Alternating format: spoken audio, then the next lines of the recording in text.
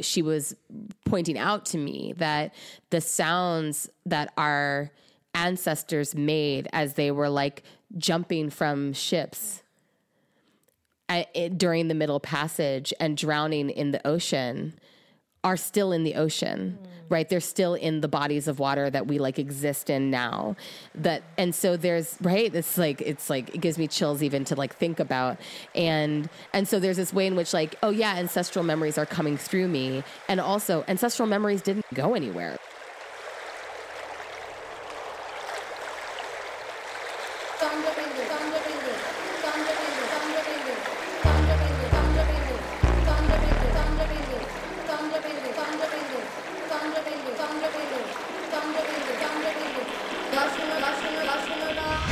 I'm Autumn Brown. And I'm Adrienne Marie Brown. And this is How to Survive the End of the World, our podcast about learning from apocalypse with grace, rigor, and curiosity. In today's episode, we wanted you to know more about who we are, and we thought one way to let you see us is to open the window on our creative practices. In this episode, we end up diving deeply into the practice of writing fiction, which leads us into a conversation about channeling our ancestors. We really felt it was important to have this episode early in our season because we really believe that we're in an imagination battle right now, that we're living in a world that someone else created, in power dynamics that someone else created, and that it's our responsibility to counter-imagine what we actually want and what we actually need to really create futures that are viable for more and more of us. And some of the work of creating those futures is writing fiction.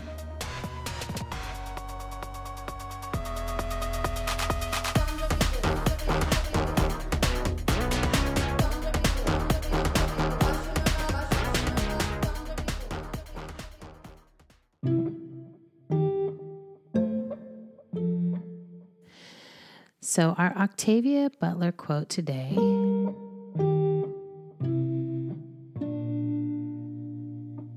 you don't start out writing good stuff.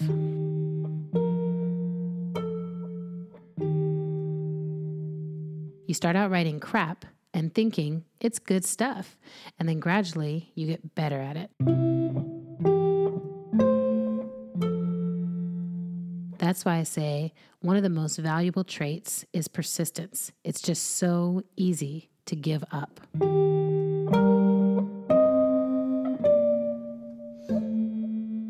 So this quote feels super relevant to both of our lives when it comes to writing. For me, it feels like there was a long period of my life where I was like, oh, I'll just be a facilitator and I'll just like support other people and maybe even edit other people into writing and even write nonfiction. But I'll keep putting aside the part of me that passionately wants to write fiction.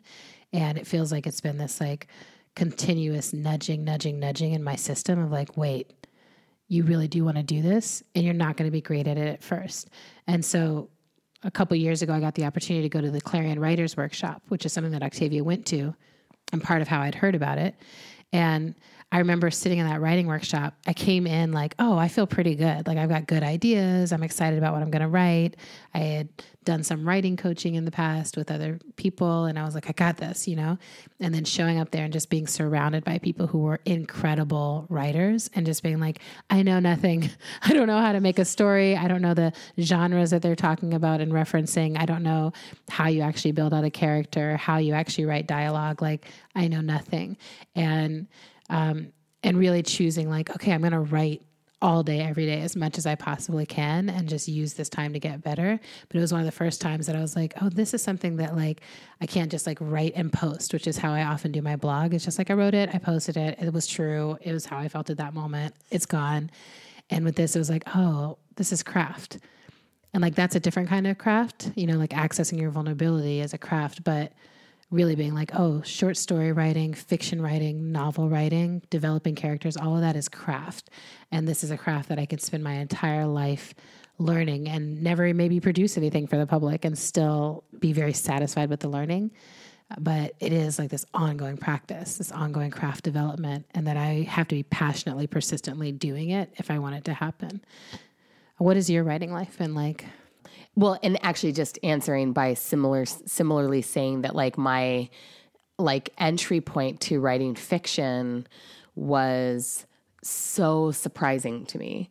And my journey with it over the last 7 years has been similarly really feeling like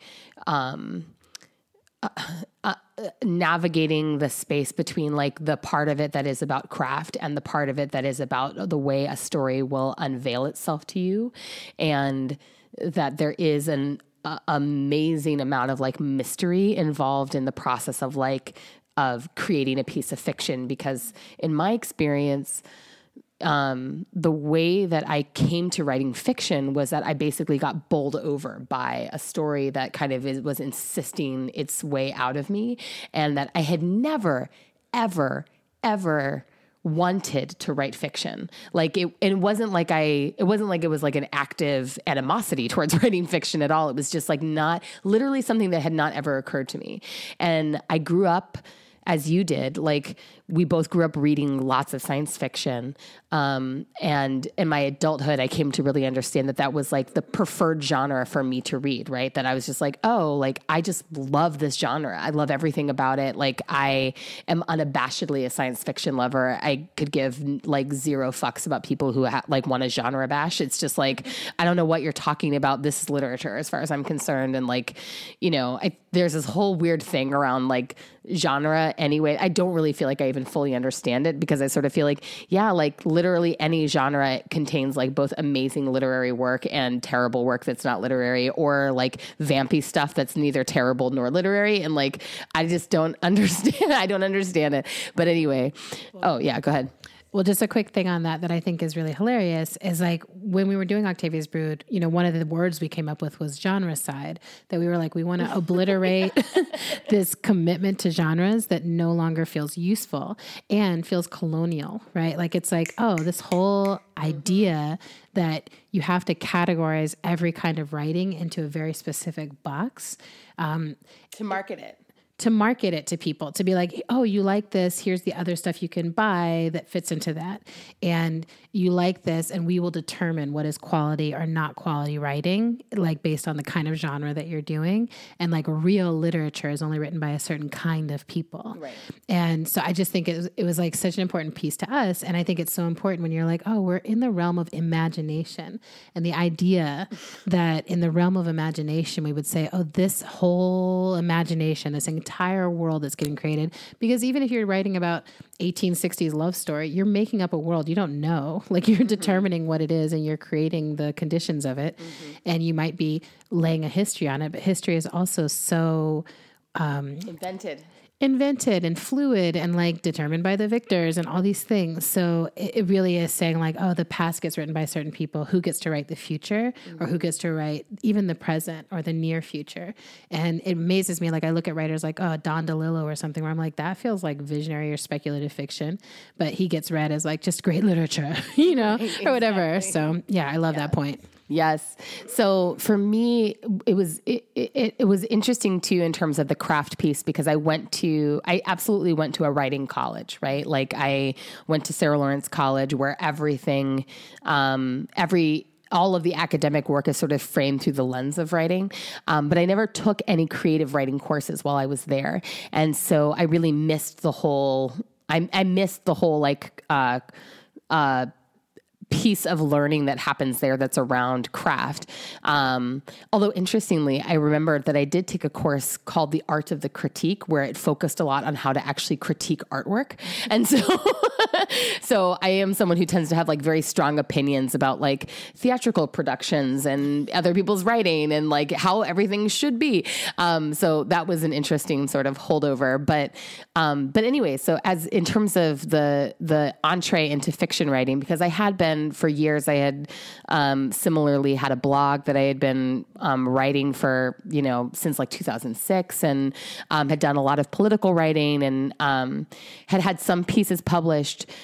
But what happened for me was that I moved from New York City to rural Minnesota in 2010. And within a couple of months of arriving in my new home, this story just really came to me. And it really felt like, it felt like how I think often a lot of the writers that I admire and respect describe the sort of experience of inspiration or the experience of like sort of being called by a story that I had this character. I had this person it felt like she was inhabiting me.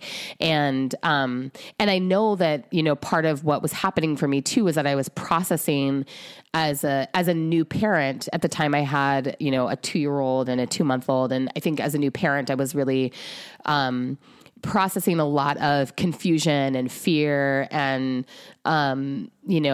processing the experience of having lost a community that really supported me as a parent in the process of moving. And so I think that there was a lot like spiritually and psychologically that was happening for me as a part of why that story came to me. But in terms of the story itself, I almost feel like with Small and Bright, which is the novel that I'm currently working on, and that it is that same story that came to me in 2010, I don't feel like I can claim ownership of that story at all. And one of the ways in which I really understand that is that like, I've literally been writing this story since 2010. Do you know what I'm saying? And it hasn't become any less interesting to me. And I also haven't felt any more of a sense of like complete clarity around what all happens within the narrative. One of the things that's been kind of cool for me about having worked on the story for so long, it's been 7 years now, is that the structure of the novel is complete.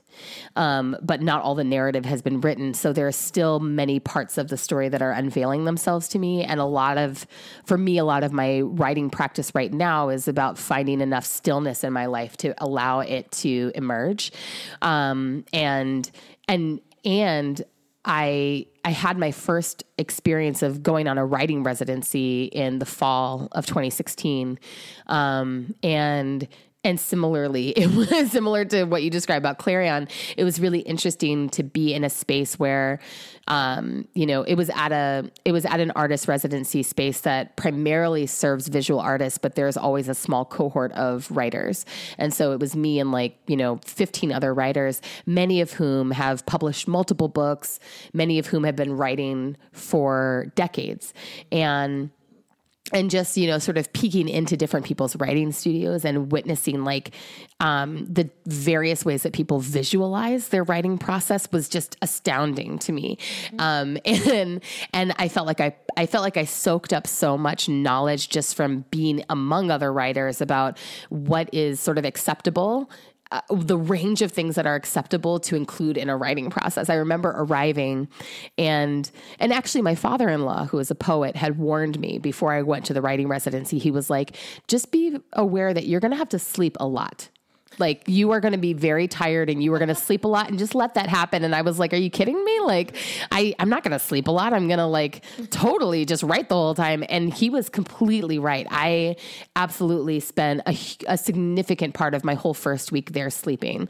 In fact, I got on this schedule where I would wake up in the morning, go to breakfast, come back to my room, go back to sleep, wake up in time for lunch, and then go eat lunch. And then I would go to my studio and then I would write from then until dinner, eat dinner, and then go back to my studio and write until really late at night. And I just got into this groove where I was like, just really allowing myself to fully rest down my nervous system, which turned out to be really the key to actually being able to allow parts of the story to come through me that had really just been awaiting an opportunity to come through.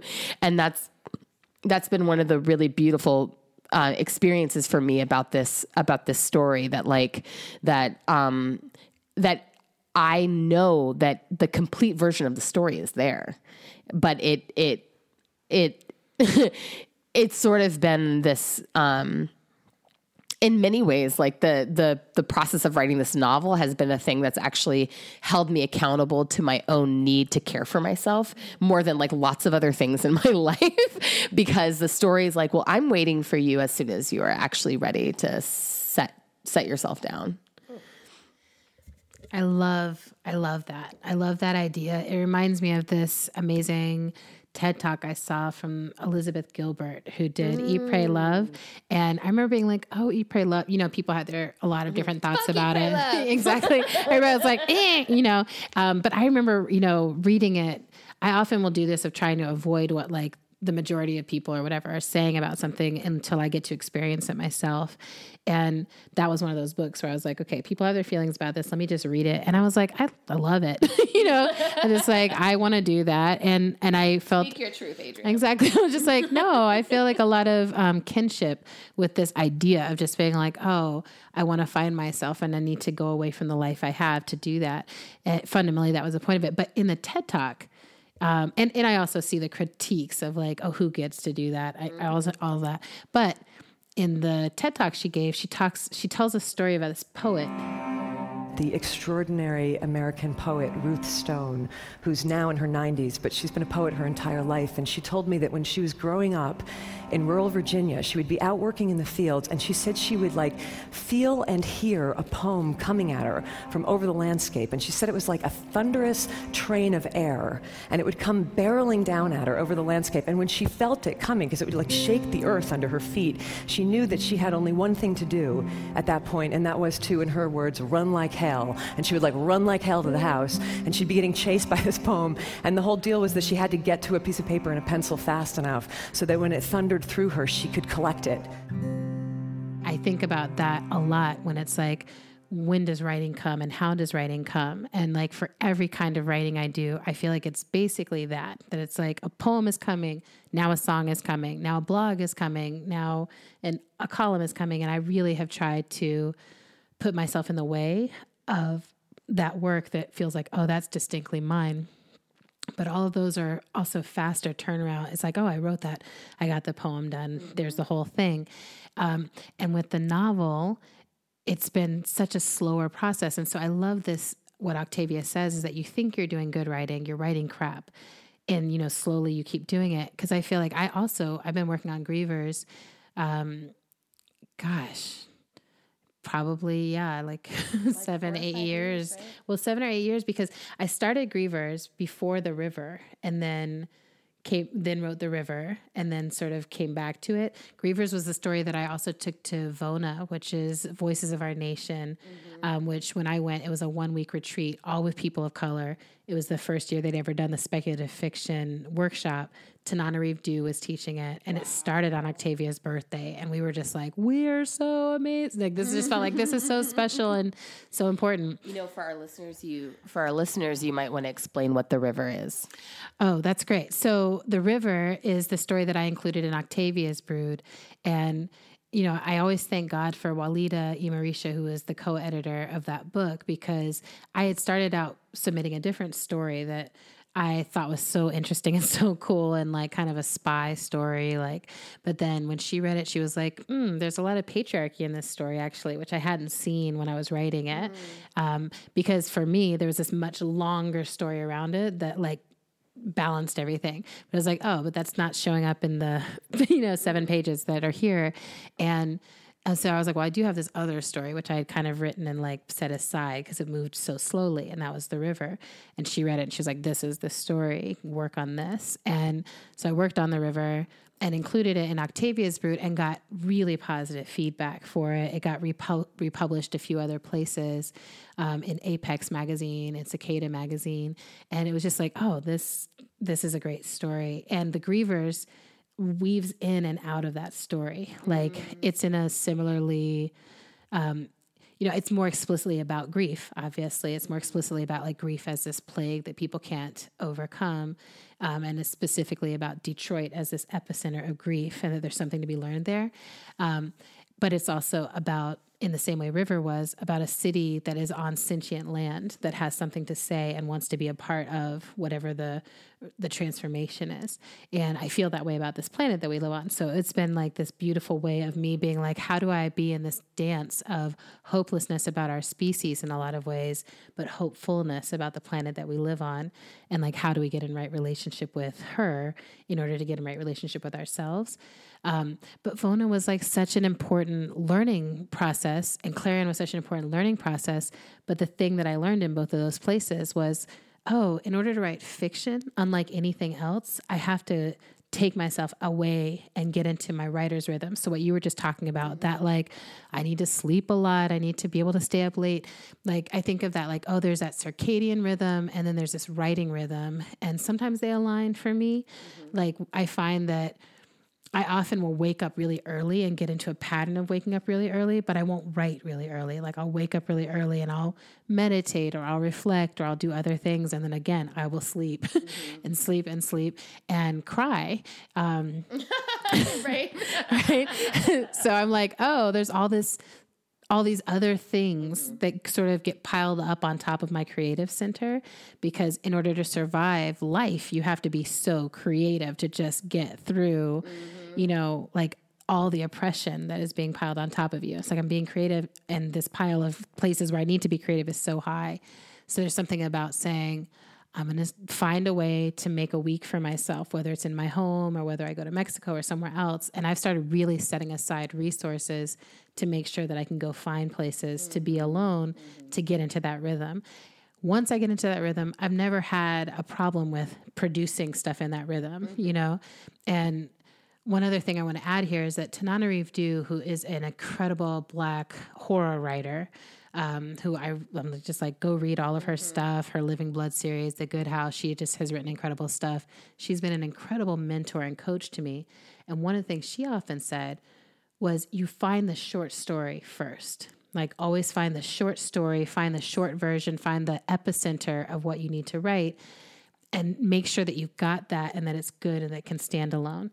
Then you can flesh that out and build it in a million different directions, but find that short story first. And it feels that is in relationship to this Octavia quote, because it's like, you need to get good, but be persistent and be disciplined to find the epicenter of it, find the thing that's at the core. Then, you know, be persistent enough to keep going out in all the different directions that it needs to serve. Yeah. But I think people often want to skip that step and be like, I'm writing a novel. And, you know, it's like, yeah, and what's the essence of that? Mm-hmm. Yeah. On the crying tip, my best friend, Alexis Powell, who's an incredible, just visionary artist, who's like both a director and filmmaker and an incredible musician, songwriter, singer, like just incredible artist, just finished a residency. And one of the things that she shared with me, like several times over the course of the residency, is just how much she was crying, that she was just crying the entire time. And I've got to check with her to make sure she's okay with me sharing that in this podcast. But I doubt she'd have a problem with it, since she did this amazing video series on Instagram documenting her experience at the writing residency that involved a lot of wigs and amazing just acting on her part. But yeah, so I think that that's really real. And on that short story tip, one of the things that's been really interesting for me in my writing process is like collecting the short stories that are also waiting to come through me, and noticing that there is this other piece around writing that that has been true for me, and my sense is that it's also been true for you, that like sometimes the writing process is awaiting an invitation. And so I noticed that, you know, the first chapter of Small and Bright was published in Octavia's Brood, and you know, maybe 5 or 6 months after that happened, I had an editor of a different science fiction anthology reach out to me and say, I am putting together this anthology and I would really like to publish a new piece of work from you. So if you have a story that's ready, and you could submit it by this date, I'd like to publish it. And what was interesting in that moment was that I had several stories that I had sketched but not written, and one that I was really excited to write, that it was like had been sort of inside me for a while, but it took that invitation for me to finally carve out the space to write it and to give it the attention that it needed. And that's this story called Hard and Ancient Work that came out in the Procyon Science Fiction Anthology in 2016.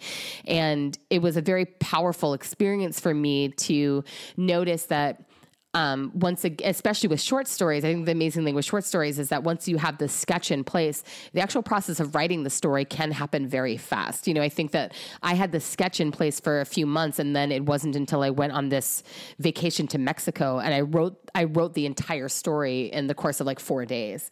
And again, a story that had been sort of like kind of holding space, waiting inside me for probably 3 years or something by the time that I actually wrote it. And I think that, and similarly in terms of my relationship with the novel that I'm writing, Small and Bright, that, having people who've read that first chapter and have reached out to me, both like friends, but also complete strangers who've like reached out to me via email and said, please finish this book. Please finish this book. I cannot handle the cliffhanger that this character is left on at the end of the short version, the short story version. Like, please, please, please, I need to know what happens to her. And it's very surreal experience to have people that you don't know feel so strongly about something that you've created that when you put it out into the world, you're like, oh, well, I guess like, we'll see if anyone pays any attention to this.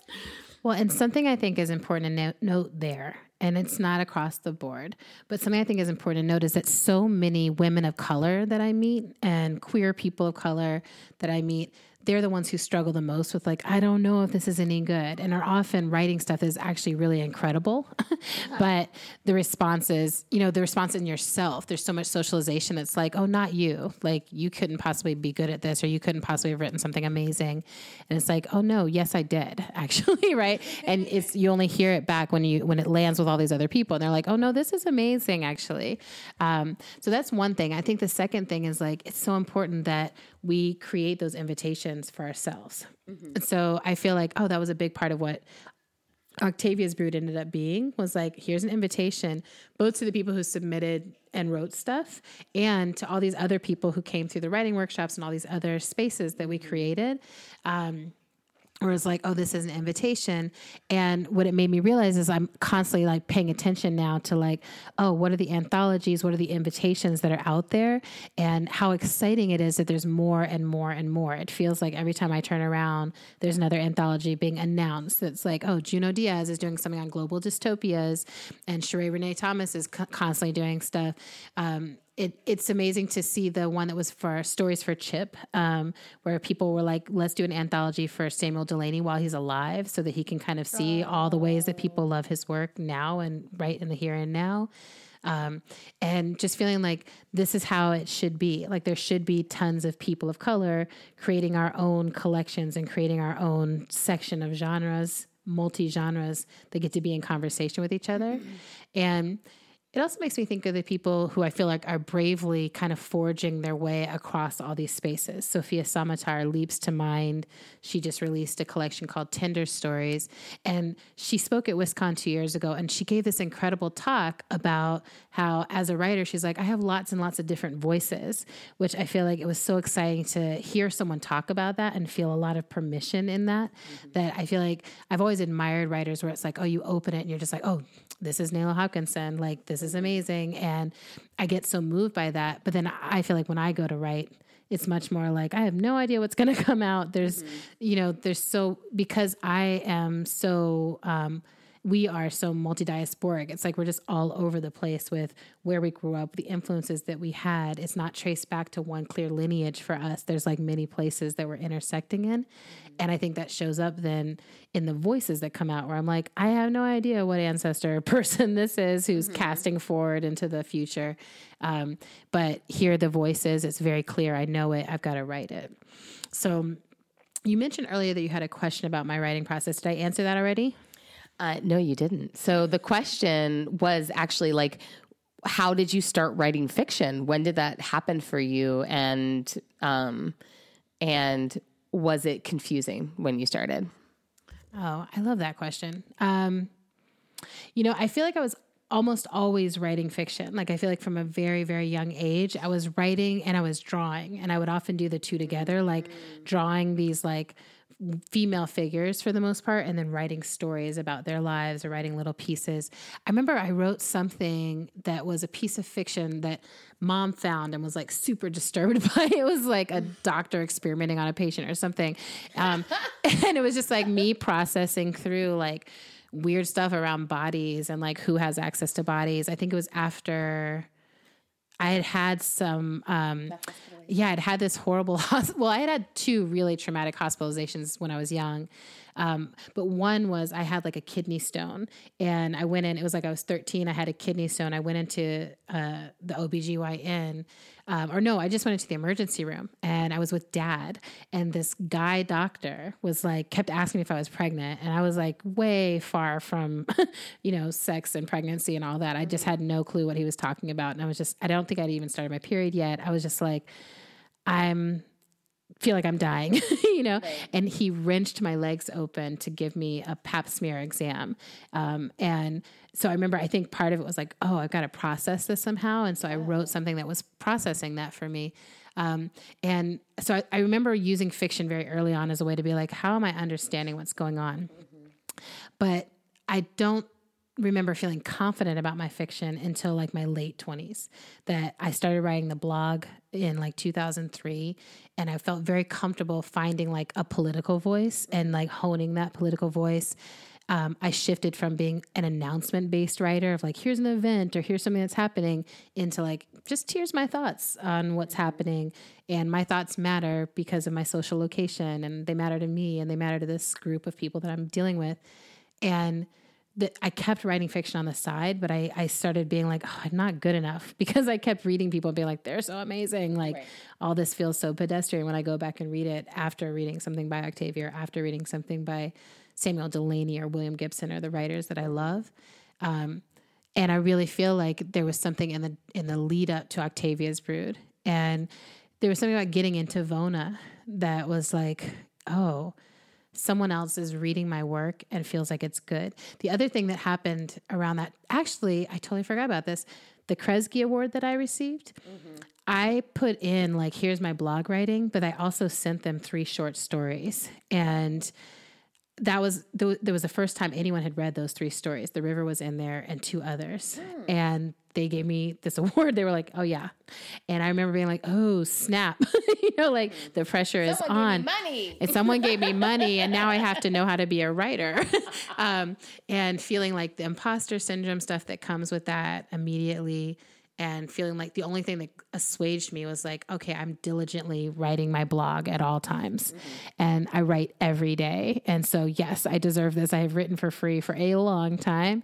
And so that was like how I got through the award, because I think people were always like, oh, the award is so easy to receive those. And it's like, actually, no, they become a different pressure, or their own pressure. And even now I struggle with my fiction writing. Like I feel so confident in other realms of my writing. And I'm learning to work with editors and all of that, but I still like my fiction writing still feels like the most vulnerable, like unskinned, unformed, raw version of my imagination coming out. It feels like a lot of the things that are the deepest contradictions that I hold get played out most in my fiction writing.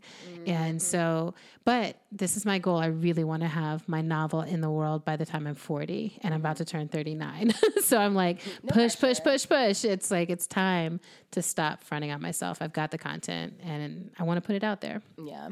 And I imagine for you that you're also going through this experience right now where you've just had the Emergent Strategy book come out, where that is such a marriage of so many parts of your life, but is like an explicitly, like it's a nonfiction strategic book that's also very much based on Octavia Butler's work in some way, or really drawing on it. And I would imagine that there's some interesting thing that's happening for you around like the fact that you've got this very successful political piece that's come out while you're also trying to birth this fiction work, right? Yeah. Yeah. I mean, it's actually totally a mind because it's like, oh my gosh, people love this. Like maybe I just need to stick in this zone. Right. Like this is what people like, and they affirm, there's so much affirmation that comes back. But it's also because Emergent strategy is weaving together lots and lots and lots of people's ideas. Like so many people, for me, I look at it as a collective experience, even though it's like, I'm the one who I'm the conduit for that collective experience in this instance, and people trust me to be that conduit. But the fiction is just like, ugh, it's like, what if people read this and they're like, phony, like she can't write, right, or she has no ideas of her own, or this is just whatever, It's also like we're constantly regurgitating ideas. And so it's saying like, I have the right to take all this material of life and regurgitate it and pull it together in a way that is distinctly my own.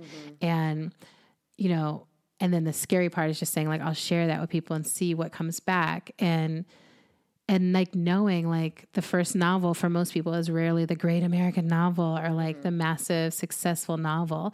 Like Octavia put out Kindred, and Kindred did like so well, but it wasn't her first novel, right. And I think that it's so important for me. It's always so important to remember that it's like, oh, she had other work that I find incredible, but that wasn't received. It's like, oh, cool, okay, cool. But then Kindred was the one that was like, oh, this graphs most with what people are familiar with and like can sort of conceive of reading about, right? It's like, oh, slave era America, like, yes, got it, Trapped in slave era. Exactly, right? We're not time traveling all over the place or, interacting with aliens or any of the other weird stuff that she did. And so I think that's also a thing, is being like, my book starts off with some things that are familiar, but there's a lot that's unfamiliar to even me as I was writing it. So I'm like, I love that you talked about the mystery of your own story, that I'm like, this story is telling me what it wants to be. These characters are telling me who they want to be.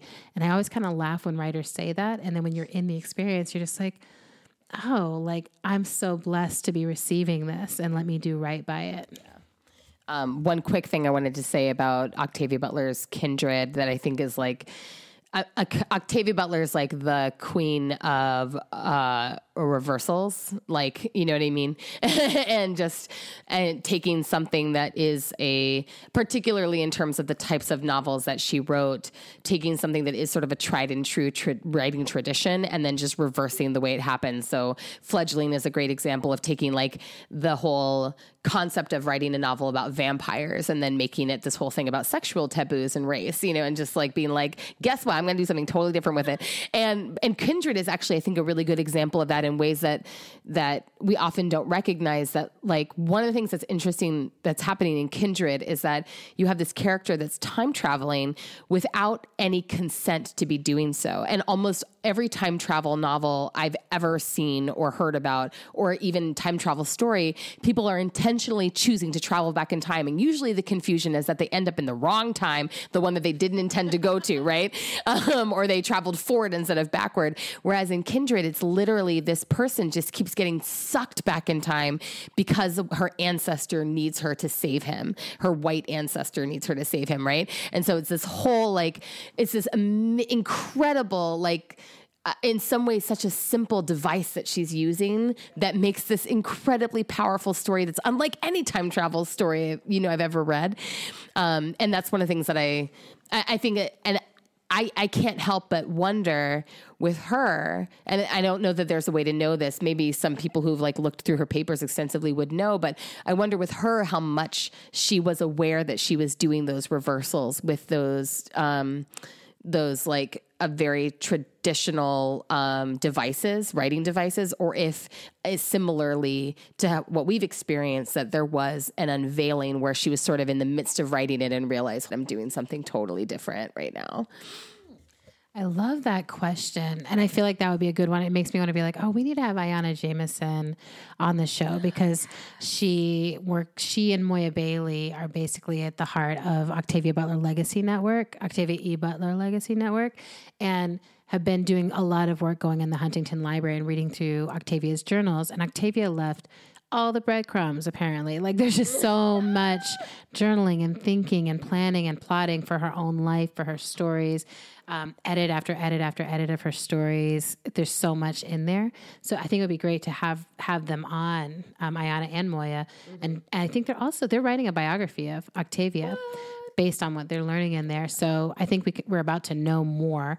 But one thing I want to throw in as you were talking is, the graphic novel of Kindred just came out. John Jennings and Damien Duffy did this gorgeous graphic novel, and rereading Kindred in that way also illuminated for me. I'm like, oh, there's those aspects of what she's doing differently. And then how she does gender is so different, because she's like, the character of Dana is a very modern person, a very modern woman. And like initially in the time travel, she's like, I'm not changing for y'all slave owners. Like, I'm not wearing a dress. I'm wearing pants. Like, I'm whatever. And I just love that it's like, oh, where are the places where we think I could hold this line or be stubborn, that fall apart when you start to put your characters in new conditions and be like, oh, what do we actually know about power, our own personal power? How willing are we to fight for that? And I feel like that is also a place of persistence, of being like, I might write my initial story, and then how do I persist at the visionary fiction element of it, where I start to persist about what is the politic I'm advancing, and that there's a politic that I'm going to be persistent about advancing, that if I just write a story without being thoughtful about the social conditions, the political conditions of my time, and of the things that I want to generate, of my time and of the things that I want to generate, then it's very easy to end up telling a story that just reinforces all the status quo. And so I think that there's something, and I wonder, I always think about this, as I'm like, how much did Octavia think, oh, I need to write a story that really addresses hierarchy, or does the brilliance of hierarchy emerge in the writing? Either way, she does that work, right? Yeah. And I think that actually leads me to another aspect of Octavia's lineage that I find really powerful for all of us who are Black and brown writers, which is that, and something that I think in what little I've seen of her notes and journals, that you see really clearly that she was a highly ambitious writer about her writing, and that she really had her sense of herself as someone who was going to be powerful and famous and infamous as a writer. And that was part of her goal, was not just to publish her work, but also to be famous at what she did. And that like she has these affirmations that she said to herself, or that she wrote to herself, about the level of fame that she wanted to rise to. And for me, just seeing that, like, and there's obviously there's sort of a vulnerability to those notes being available to us in like after she's died, but I doubt that she would have had any embarrassment around the fact that she was a highly ambitious writer, And I think that that's an interesting thing for me to hold as, as a brown woman who, like, the work that I do in the world is very much about political education and facilitation and assisting people who are on the front lines of organizing work and movement building to do their work better. But rarely am I putting myself in a position where I am ambitiously trying to sort of be in the center or being the sort of leading voice of whatever the work is, right? Like, I'm very much an intermediary in terms of my political work. But what would it look like if I decided to say, my ambition is to be like an incredibly famous brown queer woman author, right? And that, like, I'm not just trying to write a great story, I'm trying to write a great story that's going to be read by millions of people. Like, that's such a different framework for thinking about the work that we want to do. And yet it becomes so important when we think about, the project that you and Walida were advancing with Octavia's Brood was, it was such an inherently political project in saying, like, we are going to be centering a completely different set of voices and a completely different set of experiences and a completely different vision for the future that we want through this writing. And so, thinking about the ambition of being read by millions through the lens of, I want to be read by millions, not just because I want people to love me, but like, I want to be read by millions because I want people to be imagining this future. And that's like is it a burden or is it a gift? Like, what is it that she was really taking on with that ambition? And what is it that we're really called to take on with our ambition as writers who want to be famous writers? Well, the thing that's hilarious is I'm like, I don't want to be a famous writer. I'm like, I feel like I think of no, it's fascinating. And I always wonder like, oh, would that have been the goal if she had tasted fame first? Because I feel like even small tastes of fame really change how it feels. And I say this, like, I'm a voracious writer and I love writing and I love like creating a small bubble of people who love my writing. Like I keep a safe little bubble around me of people who are like, yeah, girl, brilliant.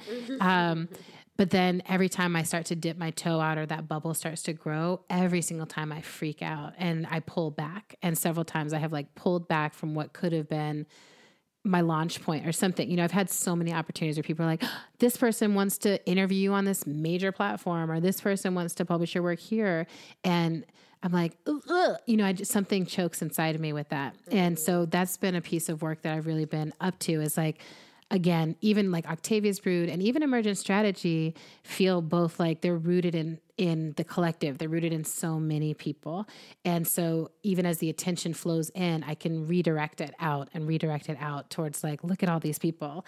And I feel like, I have the energy to do that. I have the capacity to do that.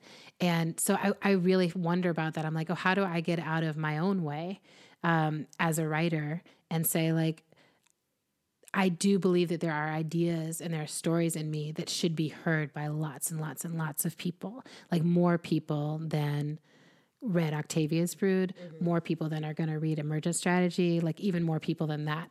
And I'm like, how would I get comfortable with that? Because so far I have not felt comfortable with that. Well, and this doesn't necessarily need to go into the podcast. It might not even be like totally appropriate for podcast land, but like I would push back gently on the idea that you are successfully redirecting people's attention away from you when it comes to Emergent Strategy. Do you know what I mean? Like it's not, like, and I think that there is a sense, and this is, I think, the thing that like, I think the thing I'm trying to get at with Octavia's ambition as a writer is that there's a sense, you might want to hang on to some idea that you can control the way people are giving attention to your work. But ultimately, once your work is out there, you can't actually control how people are giving attention to it. And so I think that like when I see those notes from Octavia, it seems like she was like casting a spell, you know what I mean? That she was doing this sort of like spell casting of like, this is the type of attention that I want on my work, right? But knowing that ultimately there's actually no control. So you're right. I totally love that point. This is actually one of the things I've been wrestling with is the distinction. Like when Octavia's Brood came out, Walid and I would travel with it and we would go places and the response from people was just like, this is so cool. Y'all have done something really, really, really cool. Yeah. When Octavia's Brood came out, it felt like we're pushing, we want these stories to get out there. We're taking every opportunity we can. It's an anthology of stories that we want to get out there, and that when people, like afterwards, people were not worshipful of us. They were worshipful of Octavia through us and through the work. And they were excited about us, but the energy was still moving through towards Octavia and then towards all the writers. And the difference with Emergent Strategy has been first of all, well, part of it, coming out of the Allied Media Conference, this might have just been like such a special experience and it might not happen again. So I know that. But at Allied Media Conference, it was like a worshipful energy was flowing towards me. Like they were like, oh, something divine has happened. This book is not just like a book. It's not just theory. It feels like a sacred piece of work, which is how I felt when it was coming through. And it's amazing that it traveled all the way through me and through the editing process and through the publishing process. And when people are picking it up, they're feeling that sacredness. But then, that energy then comes to me that way. And I'm like, I don't know what to do with that. People are bringing me presents and all this stuff. And I'm like, I don't know what to do with all that. And I feel like that would be even more compounded if the fiction that I write, which also feels like I get into a very sacred space to write that fiction. And I really feel like I'm having a conversation with the universe. I'm telling some stories that are coming through from beyond me, whatever you want to call that beyond me place where the stories live, that intersects with the experiences I have enough to translate into characters and language and conversations. So I do feel like there's that, like maybe I need to get more ambitious, or maybe I just need to recognize that there's a part of me that already is ambitious and has been pushing through the part of me that's scared to be known. And it's just like, you might be scared the story's going to come through anyway. You might be scared this book's going to come through anyway.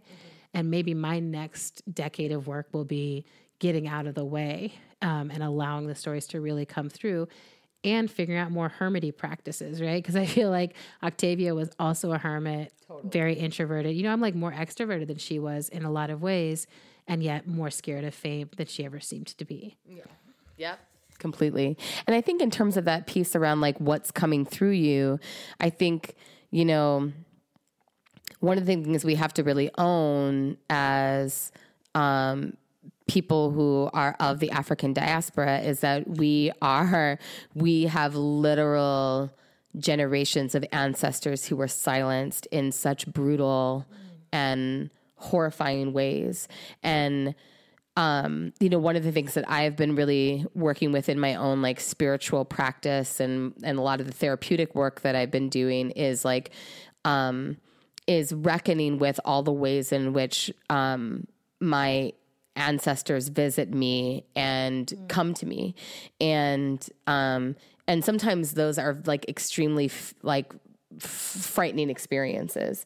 And yet I'm having to like learn how to receive those experiences as these like incredible gifts of like, and there's a level on which it's like, there's a level on which it's about, historical trauma, generational trauma, and the way memory lives in our bodies. But then there's also these other interesting ways in which we have to recognize that like those voices are still alive. You know, I was talking with our friend Alexis Pauline Gums about love her about some work that she's been doing around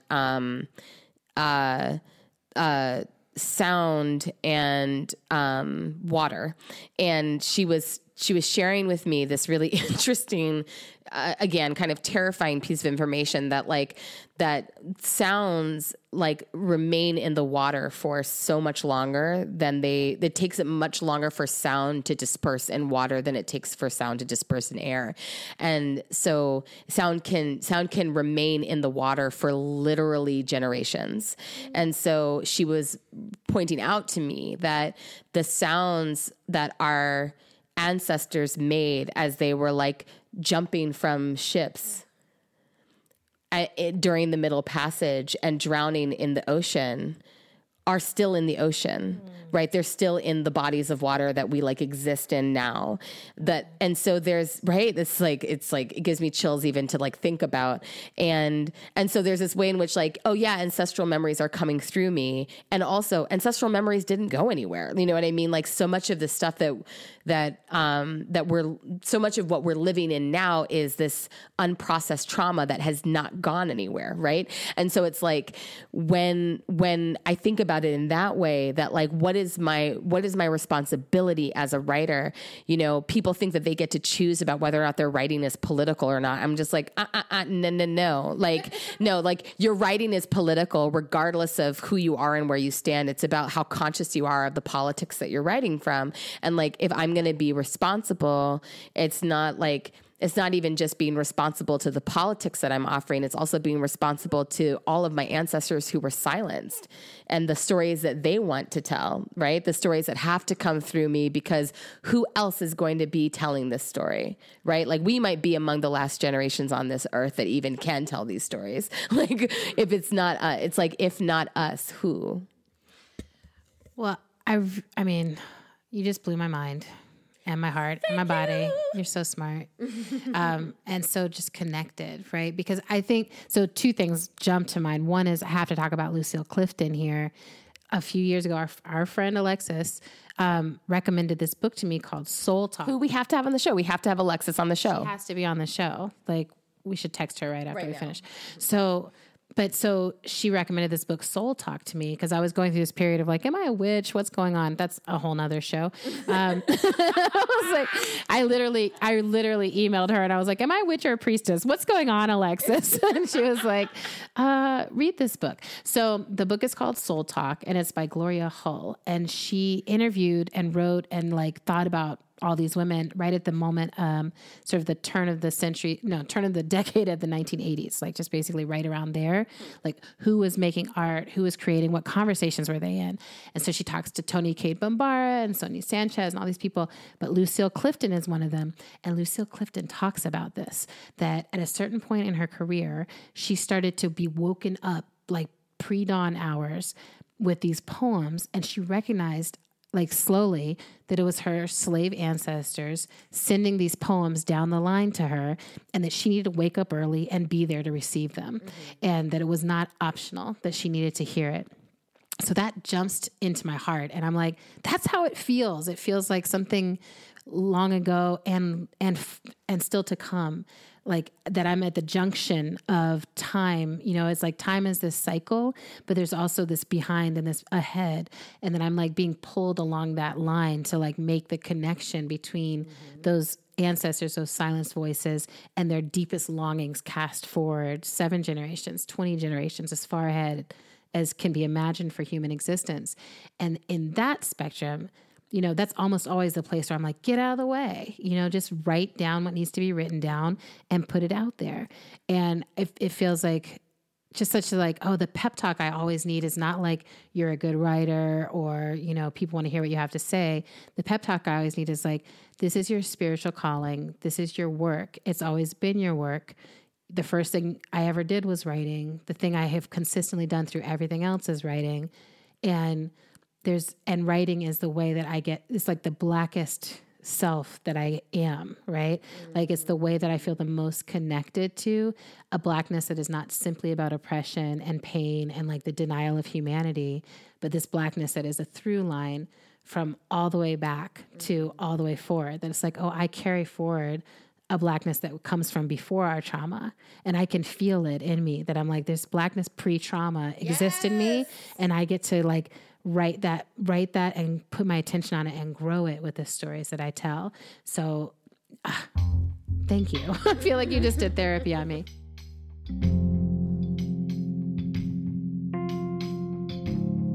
We hope you enjoyed our second episode. If you like what you hear, let us know. You can comment on our podcast on social media. You can repost us on social media. But you can also make a sustaining donation through Patreon by visiting our page, which is patreon.com/endoftheworldshow. Thanks for listening.